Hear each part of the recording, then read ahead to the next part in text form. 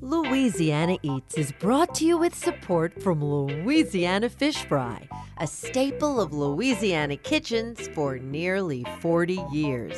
Maker of batters, coatings, boils, tartar sauce, cocktail sauce, and more. Louisiana Fish Fry, because life needs Louisiana flavor.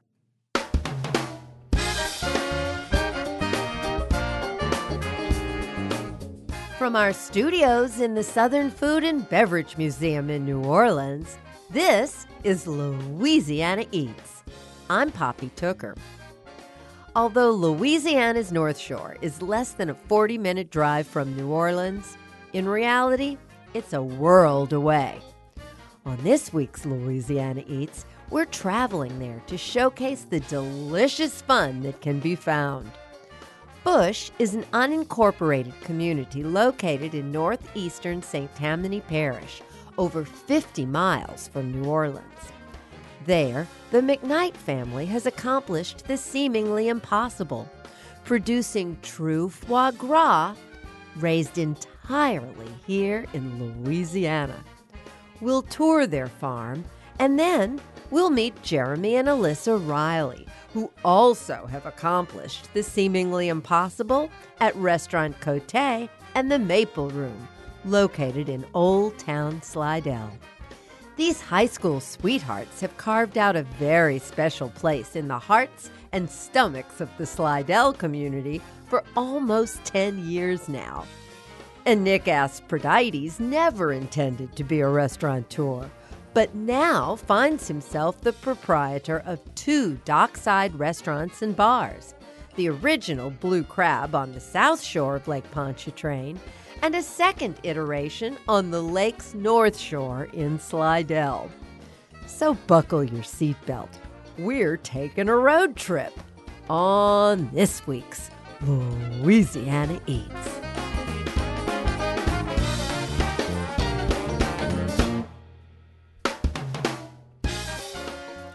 Foie gras.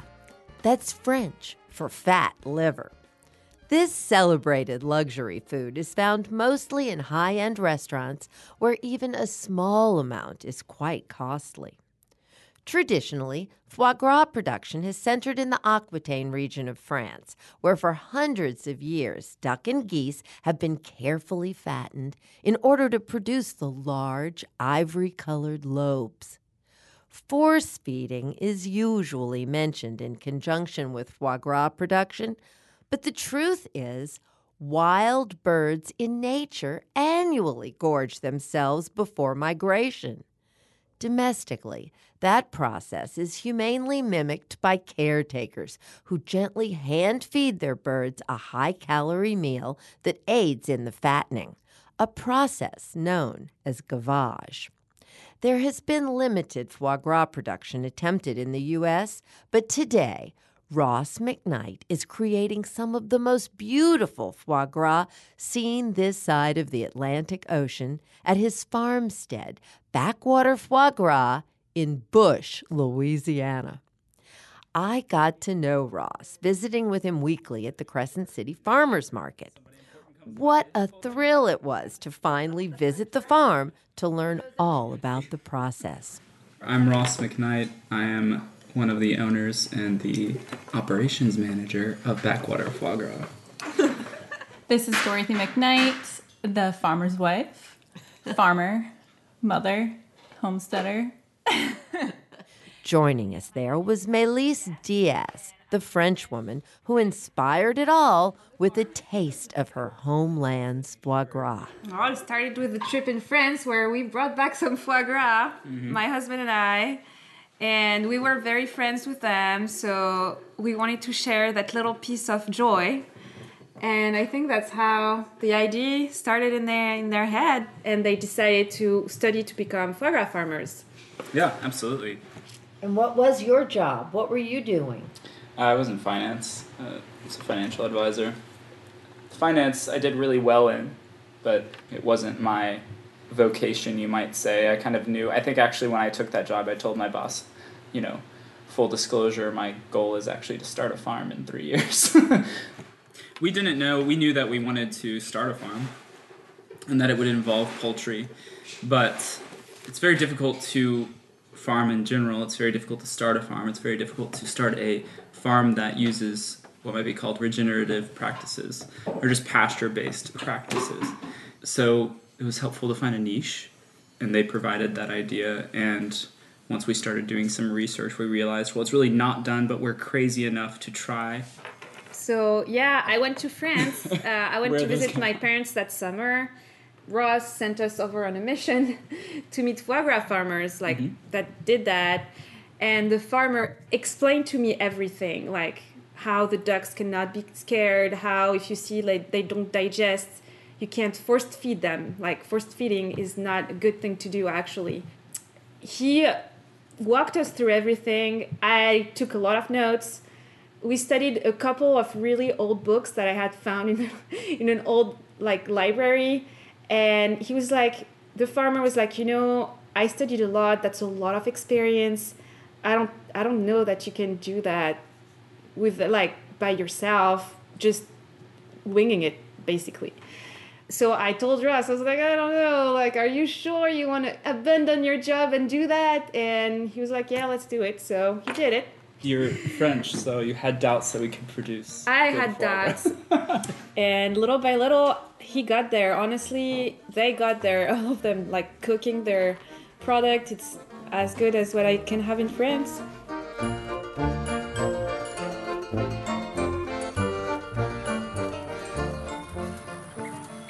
After hearing the amazing tale, I couldn't wait to get out into the fields to meet the birds and see the operation. We began at a modified chicken trailer where the baby Pekin ducks were peeping up a storm. These are some baby Pekin ducks. These are actually for Miss River and for Dickie Brennan's. And how old are these? These are just about 3 weeks old, yeah. Really? Actually, no, these are just 2 weeks old. Yeah. They so grow fast. big. They grow fast, yeah. They go really fast. And so we just keep them with, steady supply of fresh water. They have a non-GMO grain ration, and you have to give them little tiny pieces of rock. It's called grit. So they can, those actually are retained in the gizzard where they grind up their food. It's some muscle surrounding their stomach. How long have you been growing out specifically for restaurants?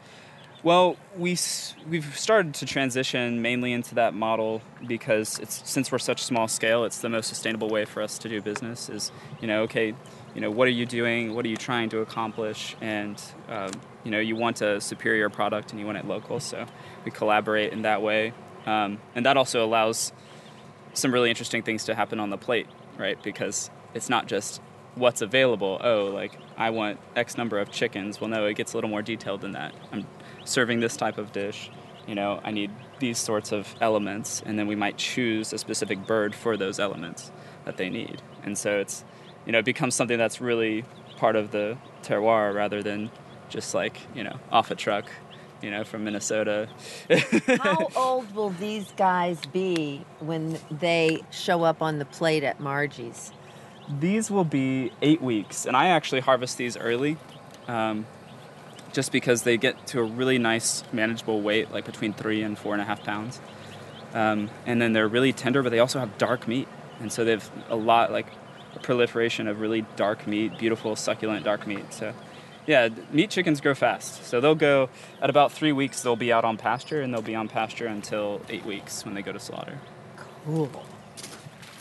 Foie gras production requires special feeding that takes place for just a few weeks before the birds and their foie gras head to market in the fall.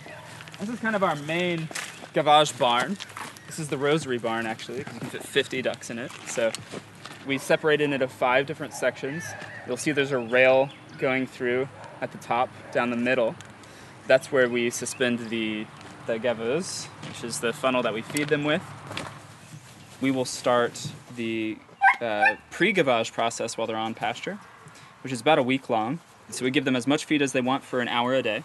And that's when they start to gorge themselves. So it kind of kicks in that instinct, well, hey, I need to prepare for, And so they're going to eat and they're going to stuff themselves. And you'll go in there at the end of the feeding and their crops will be really large. You'll see it in the front of their chest. And that starts to dilate the esophagus, so it has a greater capacity. So this is something that would, they would do to themselves if they were going to go on a long migratory flight. And they would start to gorge themselves. So we're simulating that, right? And then once that process occurs, then we can bring them into gavage and we can feed them around 400 grams per duck every day of corn.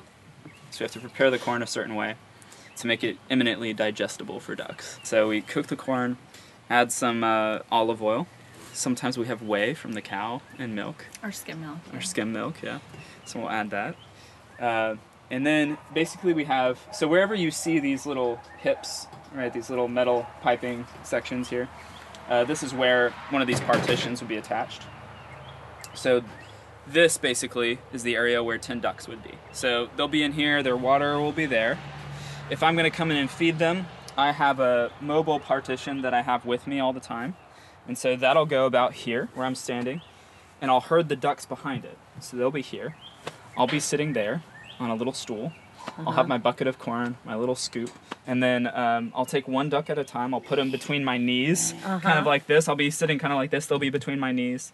And then basically you insert the funnel into their esophagus. And they don't have, cartilaginous rings or nerve endings or anything like that. The duck's biology is so different from ours, that there's no suffering at all.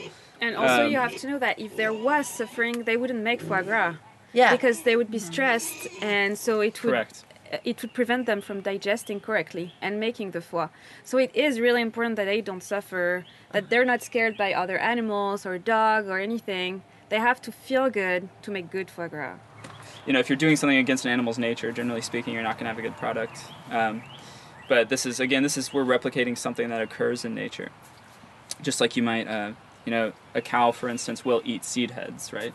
It'll eat grain in nature. But if we want beef that is grain finished, maybe we raise the cow in pasture, but we want to finish it on grain. Well, they wouldn't necessarily have access to all of that grain at once, but we bring it to them. We say, here it is, and then we get beautiful results from that. So that's kind of the methodology and the philosophy of foie gras.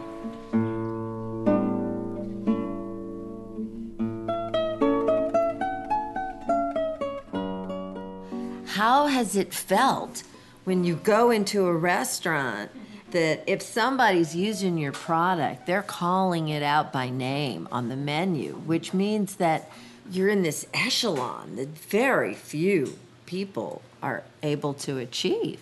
So I have to really thank Jeff Hansel over at Oxalot 9, when Oxalot 9 was still in downtown Covington, because he was our first customer, I think, ever. Yeah, the first time we ever sat down and saw our name on a restaurant's menu was Oxalot. And that was really surreal. Yeah, the first time it just blew That me was- away. yeah. It just blew me away that, it was something so good. we could do because, it's like farming is that first vocation of mankind, and it's just really strange when you've brought something up from, a tiny little fuzzball and then created this beautiful thing with it cooperating with you. And then, it's elevated to a level by people who devote their time and energy and their talents to the pursuit of cooking food well. And so they're really honoring it more than even maybe you could. Mm-hmm. So that was a really beautiful thing. I think I even cried a little bit. But it was just like, okay, maybe we can do this, and maybe we can really. Yeah, that was towards the beginning. Maybe we can do something beautiful. It had been a year. Because that was the goal, really, like to do something beautiful. Something I've considered, where will we be in 10 years? I've been thinking about that a lot lately, and I'd like people to set up some kind of system where people can learn while on a working farm, and then apply that. I'm not so certain that backwater needs to be everywhere. It needs to be everywhere as far as like the legacy and the where people learn the skill and how they came by it, but I'd like to see a unique touch spread across the state. I'd like to see more foie gras farms. I'd like to see people learn this ancient tradition, this at least 5,000-year-old tradition that humans have done since humans were humans.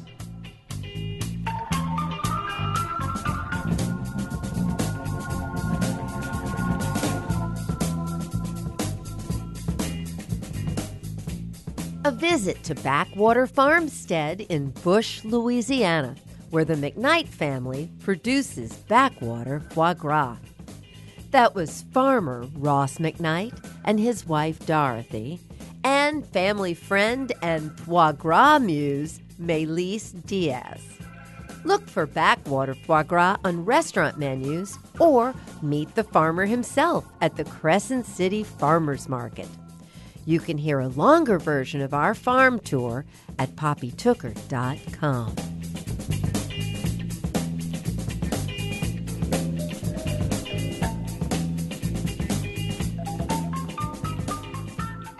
What animals besides ducks play a vital role at the McKnight's farmstead in Bush, Louisiana? Stay tuned, and we'll answer that question when we come right back.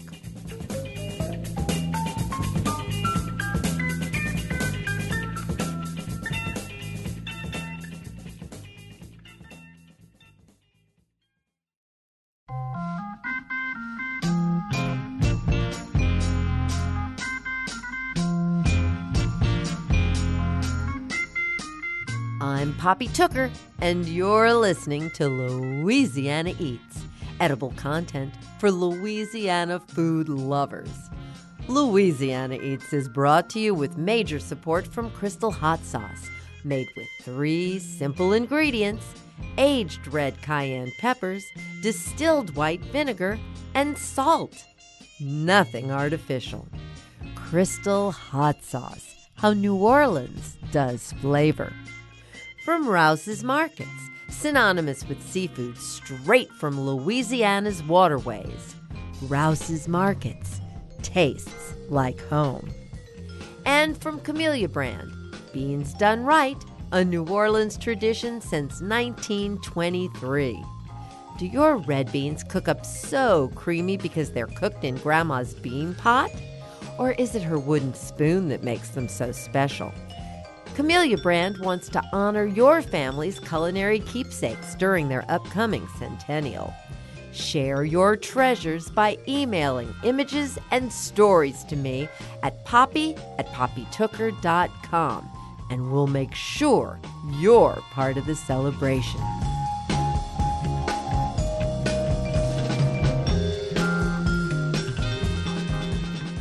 Here's this week's culinary quiz question, brought to you with support from Popeye's Louisiana Kitchen. What animals besides ducks play a vital role at the McKnight's farmstead in Bush, Louisiana? Due to the very seasonal nature of foie gras, the McKnights realized early on that they would have to expand their offerings. Guinea hens and Red Ranger broilers were added to the mix early on. And Ross has been turning heads with what he calls a Creole breast chicken.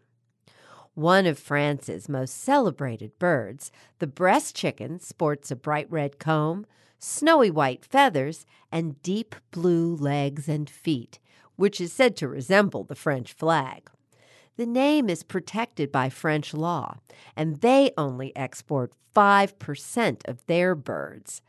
So to taste what the French claim to be the world's finest quality table bird, you'll have to seek out a Creole breast from Backwater. Along with all the birds, Ross has added native Gulf Coast sheep, a milk cow named Patty, and most recently, a draft horse named Earl. Earl is now taking the place of the gas-powered tractor.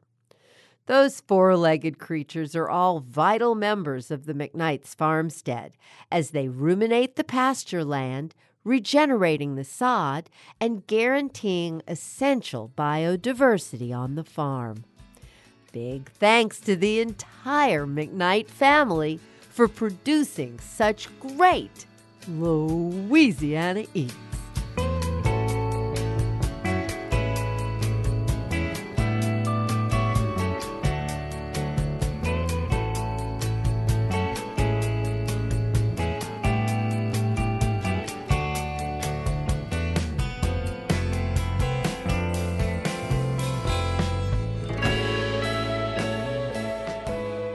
Locals love St. Tammany Parish for its laid-back lifestyle, delicious cuisine, and businesses that are family-oriented and family-run. All these elements come together at Restaurant Côté and the Maple Room. Located in Old Town Slidell, Restaurant Côté offers upscale eats with casual vibes, while the adjoining Maple Room bar and music venue is as comfortable as your living room. Chef Jeremy Riley and his wife Alyssa opened their business in 2013, and while growing the restaurant, grew their own family as well, adding 2 children to the Riley family mix. We sat down with the ambitious North Shore couple to learn how they and their business came together. I guess for you all, this kind of began in high school, huh? Yeah, I was a troubled child, and she was a great child in high school. And her parents didn't really want us dating, so we had to do the whole Romeo and Juliet thing where we snuck around and did it the wrong way. Definitely did.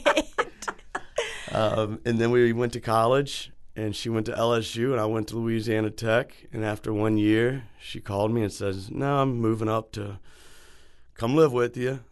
And she did. Help you find your way. And she did.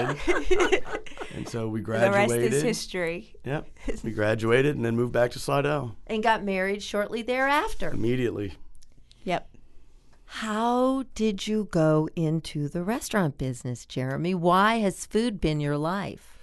I started when I was 13 at a place called Dockside Seafood in Picayune.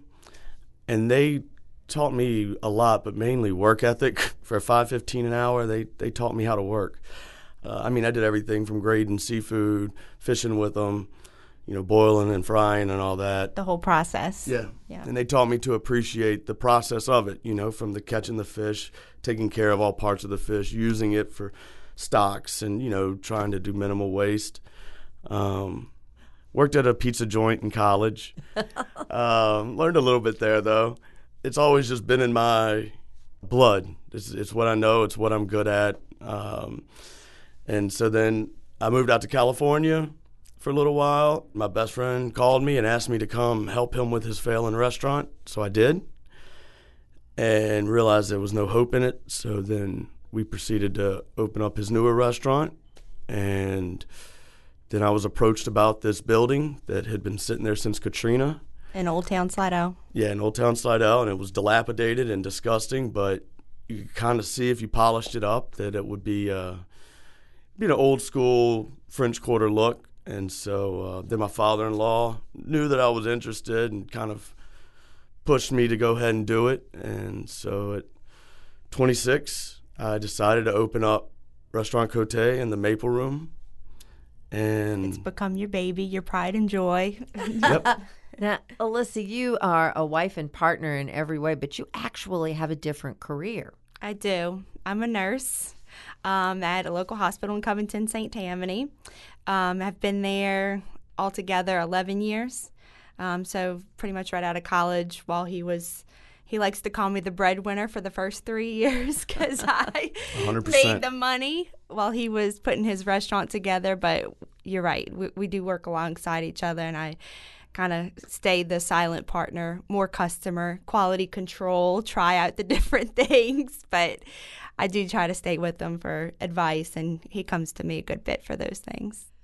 Let's talk about Restaurant Côté and the Maple Room. Mm-hmm. What are these two entities? So, Restaurant Côté the word Côté is a Creole word, and it means at the home of. So that's what Côté means. At the home of. And the whole concept behind it is, we serve upper class food, we serve nice food, but we don't want you to have to feel like you have to have a sports coat. We want it to feel like you're at home just eating some good home-cooked food. Yep. And so I had the restaurant side, and then I have the Maple Room. And I named the Maple Room is because I have a 43-foot bar that we built out of maple wood. And I wanted to separate the two entities because for Alyssa and I, when we come to New Orleans, we'll pick like 5 restaurants and go sit and get a cocktail and an appetizer at each and just eat our way through New Orleans. Well, we don't like sitting at tables. No matter how much the food costs, we'll spend whatever we have to, but we want to sit at a bar. So that was the concept behind it. You could come sit at a bar and have the same quality food, quality cocktails, or if you wanted to be more intimate, you could sit in the restaurant and have a little more intimacy where it's quieter and, a little more formal.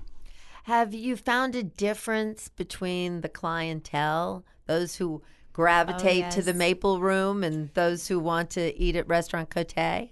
Yeah, I would say there's a difference, but a lot of the clientele, they use the Maple Room for their daily lunch and drinks and cocktails, and then they use the restaurant for, their special events, their anniversaries, their birthday parties. I learned early on that you can't just survive off of anniversaries and birthdays, and so with my menu, I tried to change, adapt, make it what the people like, keep them coming back. My gimmick's always been that I don't have anything frozen. I grow some of the vegetables in my backyard. I have a garden behind the restaurant that I grow some of our vegetables in. I don't use anything in a freezer.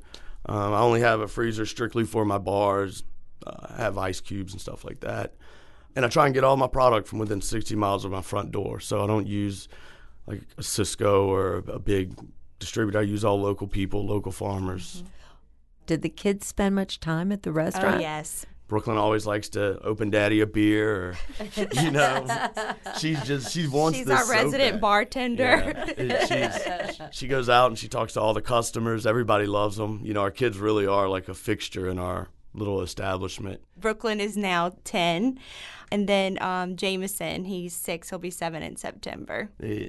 They're proud of what we have. And anytime if you meet Brooklyn, she'll tell you all about Restaurant Côté. So she really enjoys it. And then Jameson, he's more a quiet child. So he comes in, gets his crackers from the back, tells his dad, hey, and then kind of goes on to himself, though. Well, we know Brooklyn's mixing drinks. Is anybody trying to help you out in the kitchen? Anybody looking like they're food interested? No, growing up Brooklyn as a young child, she would walk through the kitchen and anything you handed her, she would eat.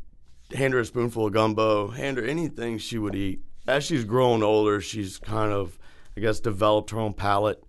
So she's not as open-minded. But I was raised in the car industry.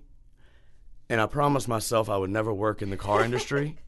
And I'm raising my kids in the restaurant industry, and I'm kind of like, I don't know if I want you guys in this. So, you see all the bads of it. Yeah, and I mean, it's hard. And there's a lot of things that happen in the restaurants, and it's an interesting environment at times. And so the Food Network kind of makes it a little bit more unrealistic glamorous. Than it really is. Absolutely. I know. You didn't go to culinary school. No.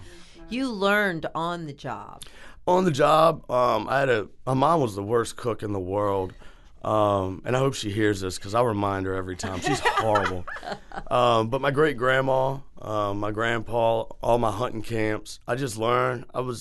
Even to this day, even with my staff, I don't think I know it all. If they have an idea, I'm always wanting to talk about it, and maybe I'll use it. But even your customers, we thrive off of feedback.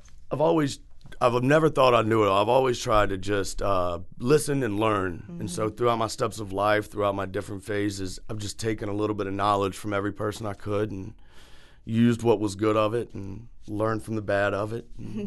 Well, with Restaurant Côté being such a family experience for your family, I imagine that makes it that way for a lot of other families too. Do you see families in your restaurant much? Well, so the Maple Room, even though you look at it as a bar, it's actually family friendly. I have the entire building under a restaurant permit, and so St. Patrick's Day, we do a lot of block parties. So yeah, all of our kids are friends with our regulars' kids.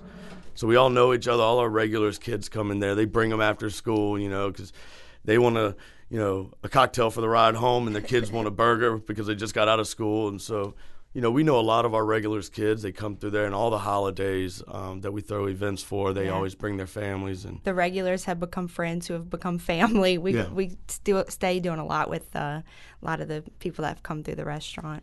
This has been such a treat getting to know you all. Thank you so much for bringing your great story to us here at Louisiana Eats. Thank you. Thank Thank you. you.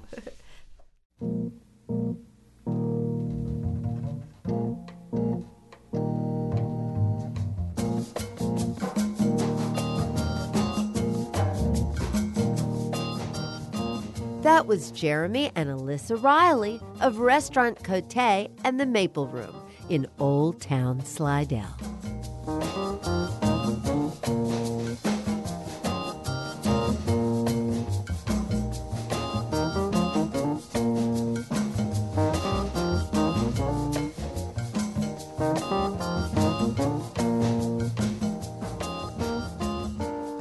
Nick Asperides didn't originally intend to open one restaurant, much less two. His first one, located on New Orleans lakefront in the city's West End neighborhood, was supposed to be a fuel dock. But building on the water isn't cheap, and he had to defray those costs somehow. So in 2013, the Blue Crab Restaurant and Oyster Bar was born. The restaurant became a hit and helped revive the tradition of lakeside seafood dining to the West End. Hoping to expand on the success he'd had in New Orleans, 8 years later, Nick and his family sought out another waterfront location, this time along the northern shores of Lake Pontchartrain. In 2021, they opened the Blue Crab at the Point Marina in Slidell.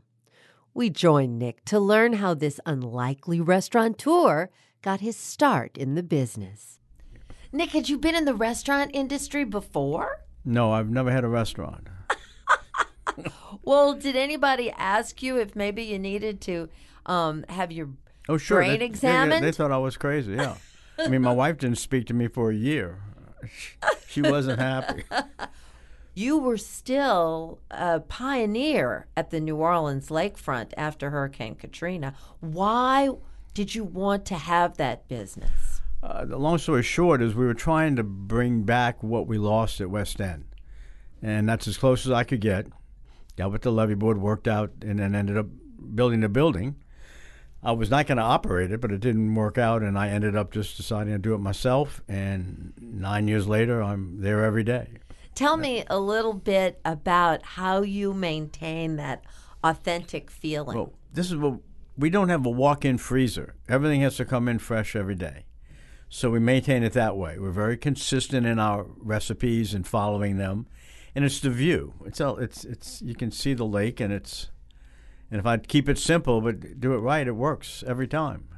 It has to require some very special relationships with purveyors. Well, we're fortunate. My oyster suppliers provide me with all of my oysters. Only Area 3, which is Louisiana, Mississippi border, all the way out in the Gulf. So it's very sandy. It's very consistent. And they're actually the only oysters I will take. If they're not from that area, I'll send them back. And if they harvest that afternoon, I get them in the morning. Harvest in the morning, I get them in the afternoon. So we try to keep them as fresh as we can. That makes a difference. What's the scene like on any given day? The weekends are the biggest. We have bands Friday, Saturday, Sunday, 2 Saturday, 2 Sunday, and it's just downstairs. It's open air. It's cool most of the time, and people just come and dance and enjoy themselves. And even at the very hottest time, there's always a great breeze at the lakefront. Always a breeze, always, and it makes it really nice. You have that big outdoor space. You ever have pets come along? Pets are welcome. You just got to maintain them. They can't bark, can't bite. Just keep them under the table, and it's fine. No, we're not only pet friendly, we're child friendly. We don't bother with it. We have crayons for them to draw. I just ask them not to draw on the walls. But other than that, we let them have their way, and it makes it fun for the family too, especially downstairs. We can close the gates, and the kids can run amok and dance and whatever they want to do.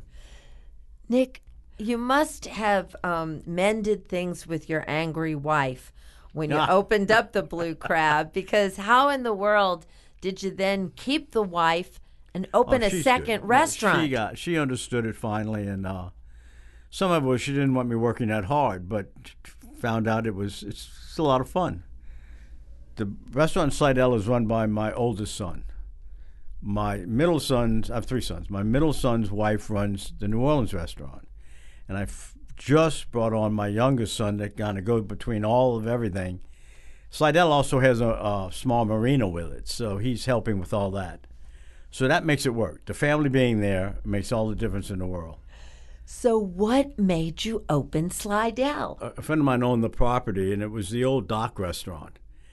And he wanted something there, and he likes the Blue Crab, and he asked, would you just come see it? And I went and looked. It was a mess. And I said, we thought about it for a while. I said, all right, well, I'll do it. It morphed into I had to rebuild the building. There's only 4 original walls. And then he had some other things happening, and I ended up saying, well, I'm not going to have a landlord. I don't know. So I bought the whole thing. And now my son runs the restaurant. We have the marina. And it just kind of snowballed into what I thought was easy. But it's fun, too. It's a lovely community. I mean, everybody has a boat. I never saw anything like it. Everybody's on their boat, and they have a very large dock, and it's fun. It's actually it's different than New Orleans, but it's a lot of fun. How about the North Shore? And let's talk about what it takes to be a restaurateur on the water. Well, I'll tell you what, my wife was going to do a third one on the water, and she explained to me that you could lose it all in one storm, which made me think, 2 restaurants on the water, that's enough. That's a lot of exposure. But we went through one storm in Slidell, and the building did just fine. We were worried. It didn't move an inch. Nothing happened. So we're very pleased with that. New Orleans is pretty much the same way. And we know what to do for the storms, and it works out well. We knock on wood, though. So have there been any weather incidents that surprised you? Well, here they do it all the time. The weather will change in 5 minutes. I mean, at one point, we have awnings on our second deck here in New Orleans, and we couldn't get them down, so I got some of the kitchen guys, and we got some big knives, and we just cut them down. And it turns out there was lightning started striking and this, that, and the other. And I'm kind of hanging on a railing, and they're holding me up so I don't fall off. And we got them down. As I turned to look into the bar windows, you could see my wife's friends standing there. And as I went in and it's over, I said, don't ever tell her. They were already on the phone. It was all right, though. So, we had to do what we had to do.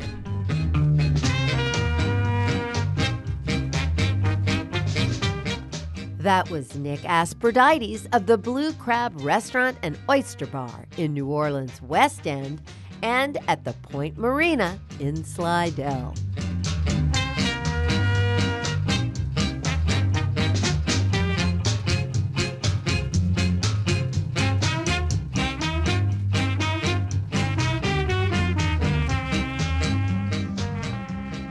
Coming up next, we meet Chef Jeff Mattia, who operates Pyre Barbecue on the Mandeville Trace.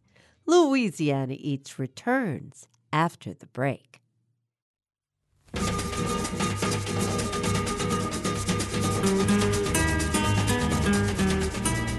I'm Poppy Tooker, and you're listening to Louisiana Eats, edible content for Louisiana food lovers. Louisiana Eats is brought to you with support from Louisiana Fish Fry. Their new stuffing mix brings the flavor to your holiday table. Available in herbal or cornbread. And their brown gravy and marinade have your turkey covered. Louisiana Fish Fry, because life needs Louisiana flavor. And from the St. Tammany Parish Tourist Commission, located 40 minutes north of New Orleans French Quarter along the shores of Lake Pontchartrain. The delicious Tammany Taste culinary scene and abundance of soft adventure attractions are among the many reasons to love the North Shore's charming communities. Fall on Louisiana's North Shore brings outdoor festivals and lots of holiday events. Find details on upcoming events, itinerary suggestions, and more at louisiananorthshore.com.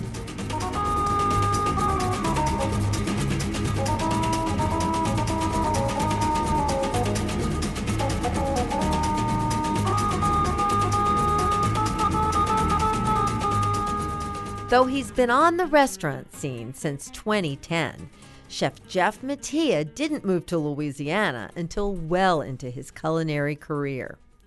While his career was centered in New Orleans for the first 4 years, Jeff and his family felt decidedly more at home across the lake in St. Tammany Parish. There, he found the slower pace of life shared much in common with his Hartford, Connecticut birthplace.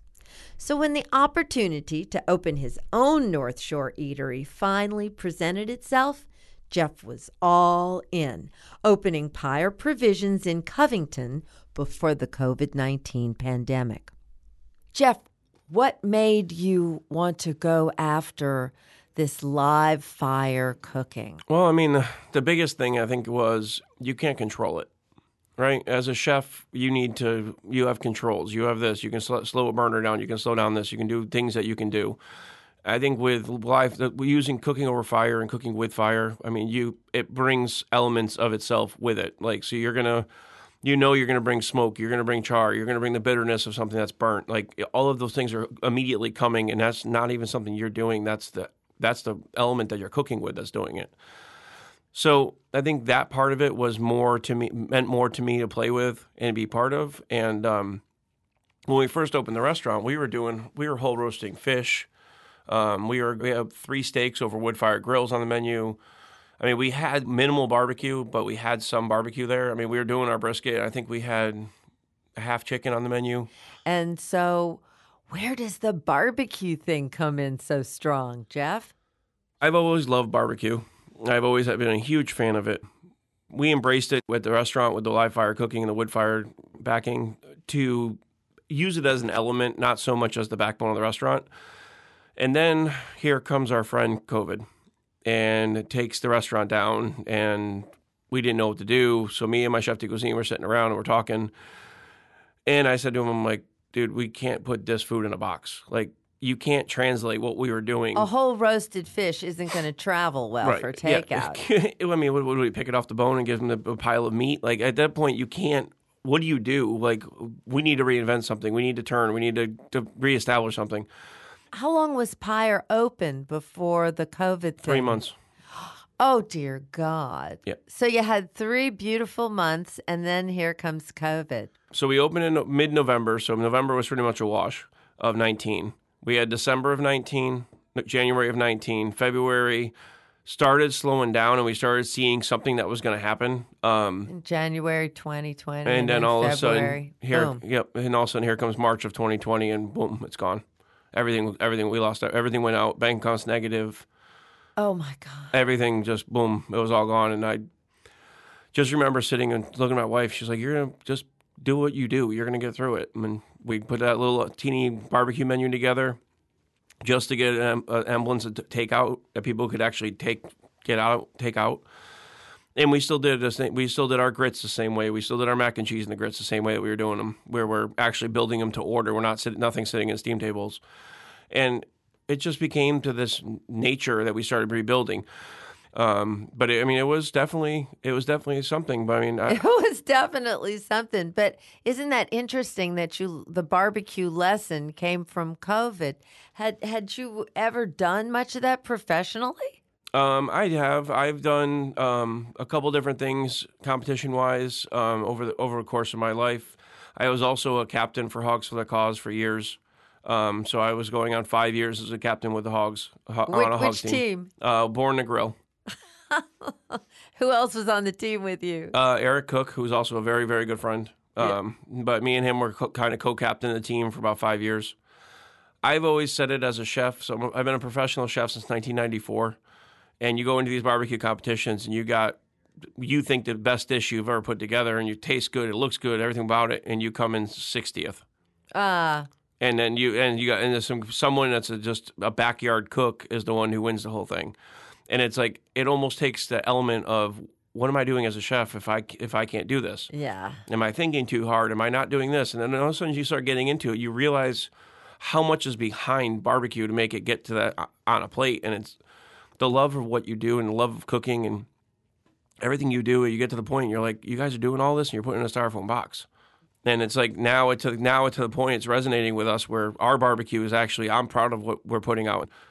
I think our brisket is probably hands down one of the best ones. Oh, I'll second that. The barbecue saved the day at Pyre Provisions, did it? It did.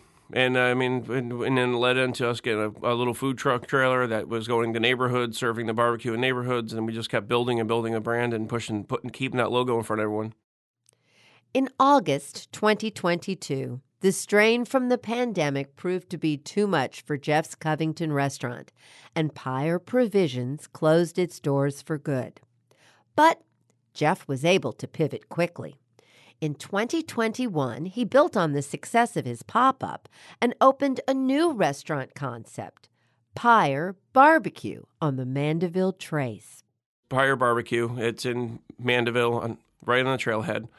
I wanted a neighborhood barbecue place. I wanted something that what we did, what resonated out of the pandemic became, and we went. That's what Pyre Barbecue is. And it's everything that we put together to make it work through the pandemic and centralized and focused it all right into barbecue. The history of the building, it was at one point it was called a Shiver Shack, from what everyone was telling me. It was a snowball stand and a hot dog restaurant.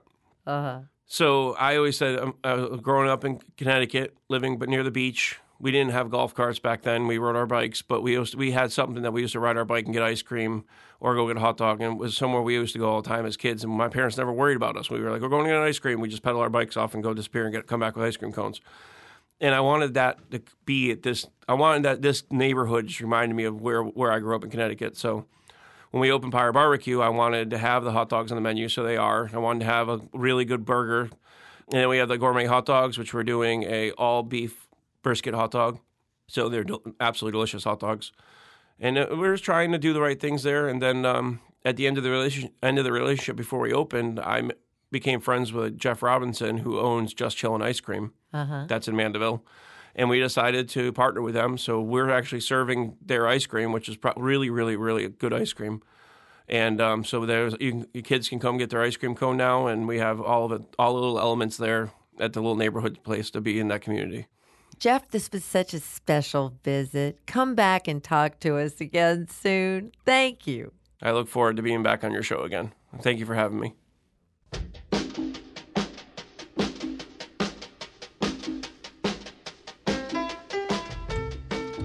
Jeff Mattia, owner of Pyre Barbecue in Mandeville. To learn more about the restaurant, visit pyrebarbecue.com.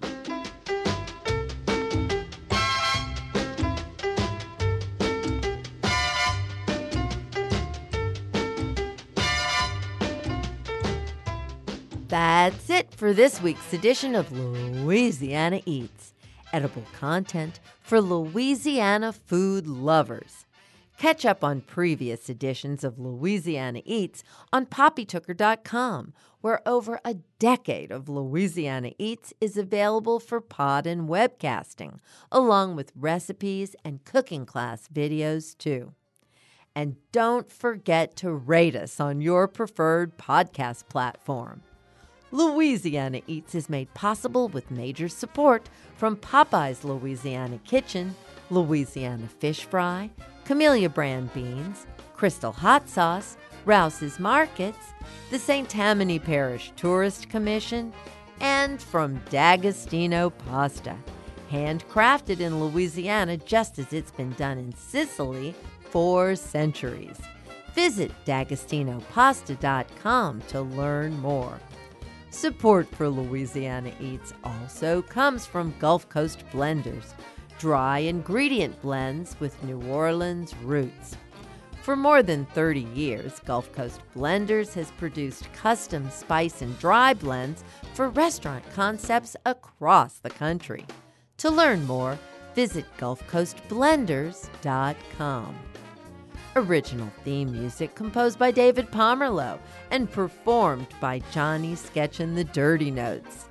Big thanks to senior producer Joe Schreiner, producer and special projects manager Reggie Morris, producers Blake Longlinay and Steve Himmelfarb, and to our business manager and social media maven, Maddie Mullidew. Catch up with us anytime on Instagram, Twitter, and Facebook too. Louisiana Eats is a production of Poppy Tooker Broadcasting.